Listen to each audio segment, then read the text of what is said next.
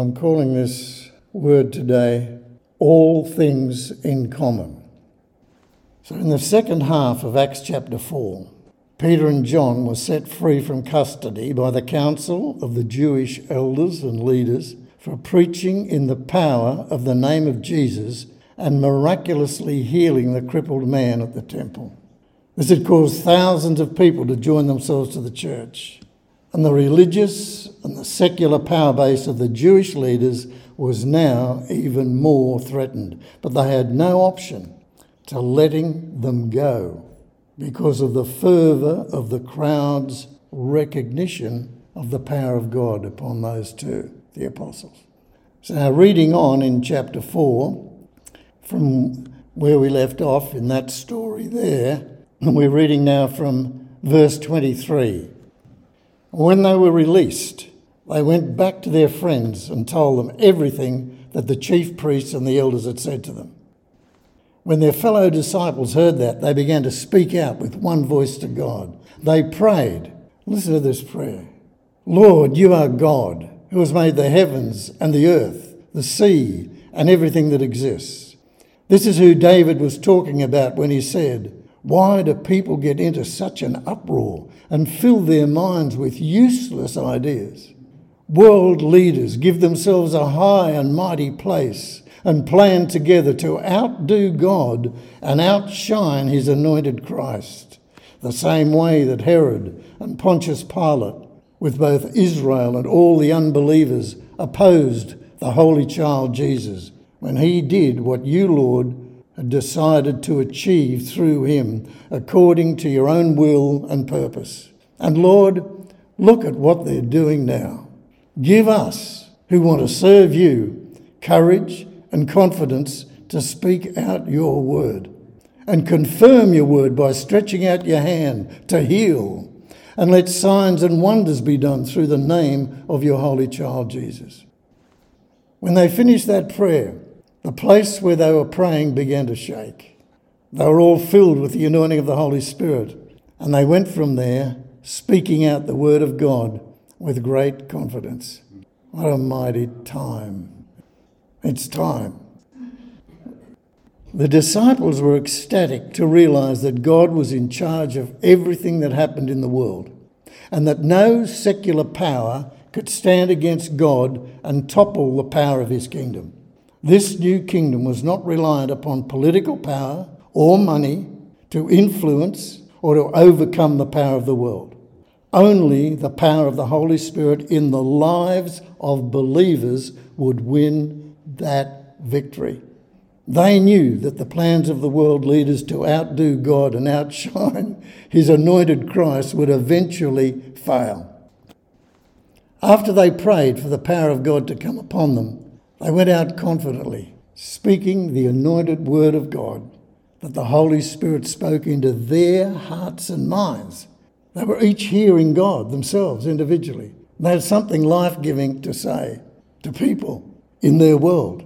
They were receiving something by direct revelation of the living word to them, either from Jesus directly or words that were written in the law and the prophets that were revelations of the life of Jesus as the Christ.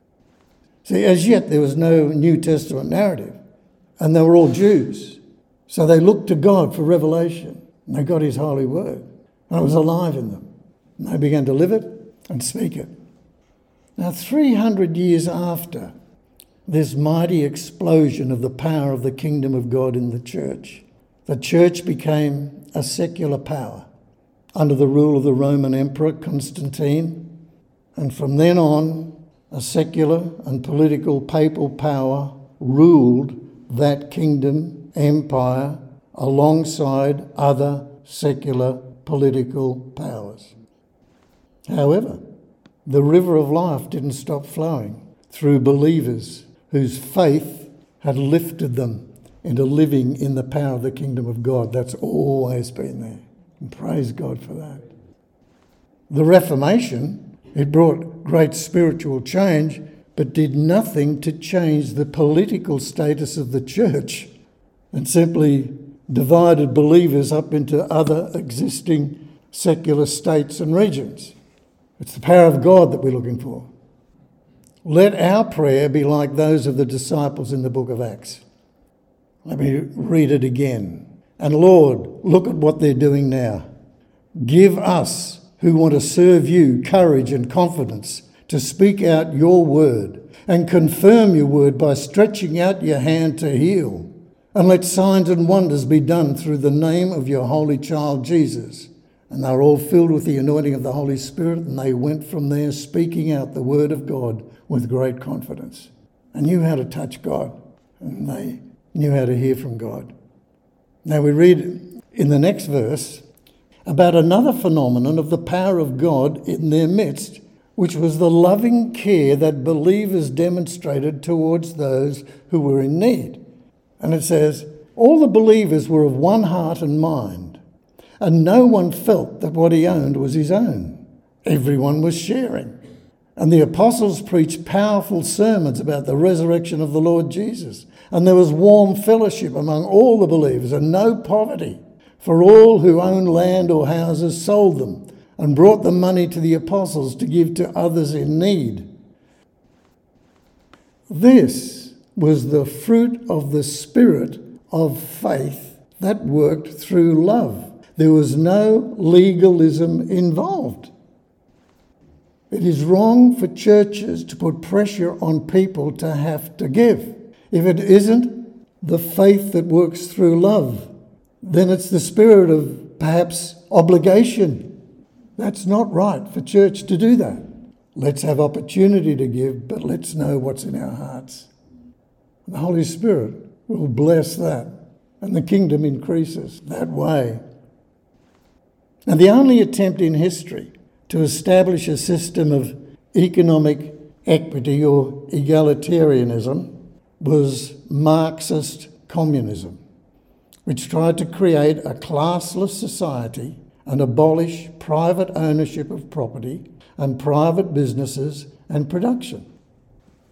What happened in the book of Acts could never be duplicated in the world from the wrong spirit. But the ideological slogan of Marxism and communism was, from each according to their ability to each according to their needs. It was ideological. It swept up millions of people in the 20th century in Russia, Eastern Europe, China, other parts of Asia, and it was born out of the anger and resentment and envy of oppressed people against a powerful, wealthy class. It was not born out of love and compassion. This revolution led to bloodshed and war and failed in every aspect of its ideological slogan. Over 100 million lives were lost in the 20th century because of tyrannical state leadership. Now, unfortunately, forms of this kind of social justice are seeking to impose themselves upon our present culture as what they call neo-Marxism, which has expanded the categories of victims of oppression that the so-called ruling class exercises, making everyone a victim, including whatever the ruling class is. So it reduces everybody to victimhood. God has another way. And the Bible speaks about it. We've read something there in the book of Acts. It's beautiful. But in the book of Nehemiah, it is the only other place in the Bible that depicts the kind of unity and godly equity of sharing that is seen in Acts chapter 4. In the book of Nehemiah, it portrays the caring and sharing of our God-given giftings and anointings that bring grace and blessing instead of resentment and coercion. And giving is not just about money. It's about an attitude of seeing need, being aware of one another, and knowing our gifts. I don't mean having an absolutely complete vision statement of our gifts and anointings, but just knowing where we sense the power of God giving us a grace to be able to contribute something that we know brings blessing. Each one of us, whatever way it is. So in the book of Nehemiah, what happened was when God's people were released from their 70-year oppressive bondage in Babylon, many returned to Jerusalem over a period of some years to rebuild the city and the temple. 90 years after the first migration back, a prophet named Nehemiah, who was still living in Babylon, Persia, because they were running the place, he received news from his Jewish brothers back in Jerusalem that the city was still in ruins and its walls were still broken down. He grieves and weeps over this and prays to God for guidance and favour. And God gives him favour in the eyes of King Artaxerxes, the Persian ruler, where Nehemiah held a high position in the king's court. And the king sends him back to rebuild the city, Jerusalem, and the temple, appointing him as the Persian Jewish governor of Judah. But when Nehemiah first arrived and did a thorough survey of what was going on, he became disappointed. He got angry and he saw some unfair treatment to the poor and the vulnerable, where many of the poorer families in Judah had to mortgage their fields and vineyards and borrow money at high interest from their Jewish brothers who were nobles and officials. So Nehemiah took action and he admonished the nobles and the officials, and he told them that what they were doing was not good in the eyes of God. So the people changed their hearts in the fear of the Lord. And they began to share together in caring for one another in each other's needs. Nehemiah was then able to inspire the Jewish people to work together with a new kind of spiritual unity where families and groups were assigned to sections of the wall, and everyone gave of their energy and their different skills with a sword by their side, ready to defend each other against enemy attacks. And this brought great blessing from God upon them all. See, God moves in people at times when the needs become something that other people take to their own hearts. The needs of one, the needs of two, the needs of a group become something that people carry, fulfilling the law of Christ. Bear one another's burdens. And that's what giving is and receiving is. And that's the only place that you read about it in the Old Testament, is this wonderful move of people having a change of heart. Of course, it was a very important project, the city of Jerusalem, the walls, and the temple all being finished off. But that story of the rebuilding of the city and the walls of Jerusalem and God's house, the temple, speaks to us today of God wanting to build us together as his spiritual Jerusalem and spiritual temple, not just the timber and the stones and the building materials. The Bible says, you yourselves are like living stones being built up as his spiritual house. That's in 1 Peter 2. So let this temple be built. Will you do that? Your temple, your house of prayer. In 1 Corinthians 6 it says, don't you know that you are the temple? Your body is the temple of the Holy Spirit. We each are a temple, but together we're living stones in the temple of God. And I believe he's rebuilding that spiritually in these days. That's what those early disciples expected to hear. They heard God speak to them and they spoke it out. God confirmed. They went to God in their own temple, their own house, the Holy Spirit, and they would hear God. And then they'd speak and God would do things to confirm that their faith was coming from his words to them, the living words. One feature of Nehemiah's rebuilding process was the reusing of the rubble as repurposed building material instead of discarding it as damaged, useless debris. For us, this represents the Holy Spirit putting us back together, putting back together all the fragmented parts of ourselves that were damaged because of affliction and loss and are now being transformed. That's the saving of the soul. Those things that have caused anxiety and fretting and worry and a life lived in the past or anxious for the future.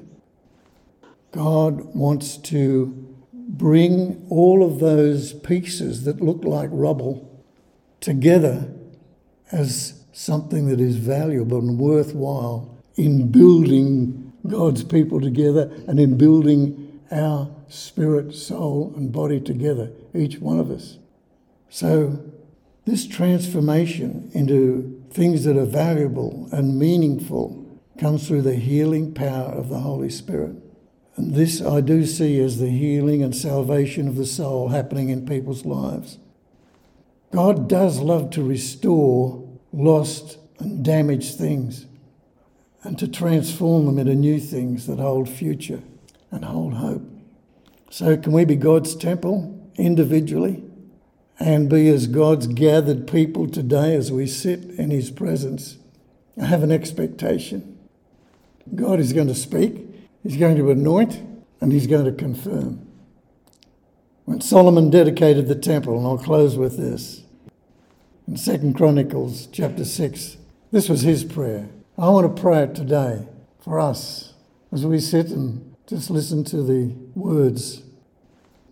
Solomon said, "Whatever prayer or plea is made by anyone or by all of your people, each knowing their own affliction and their own sorrow, and stretching out their hands in this temple, then hear from heaven your dwelling place, and forgive and render to each whose heart you know, according to their own pathways, their trodden pathways. For you only know the hearts of the children of mankind." Amen.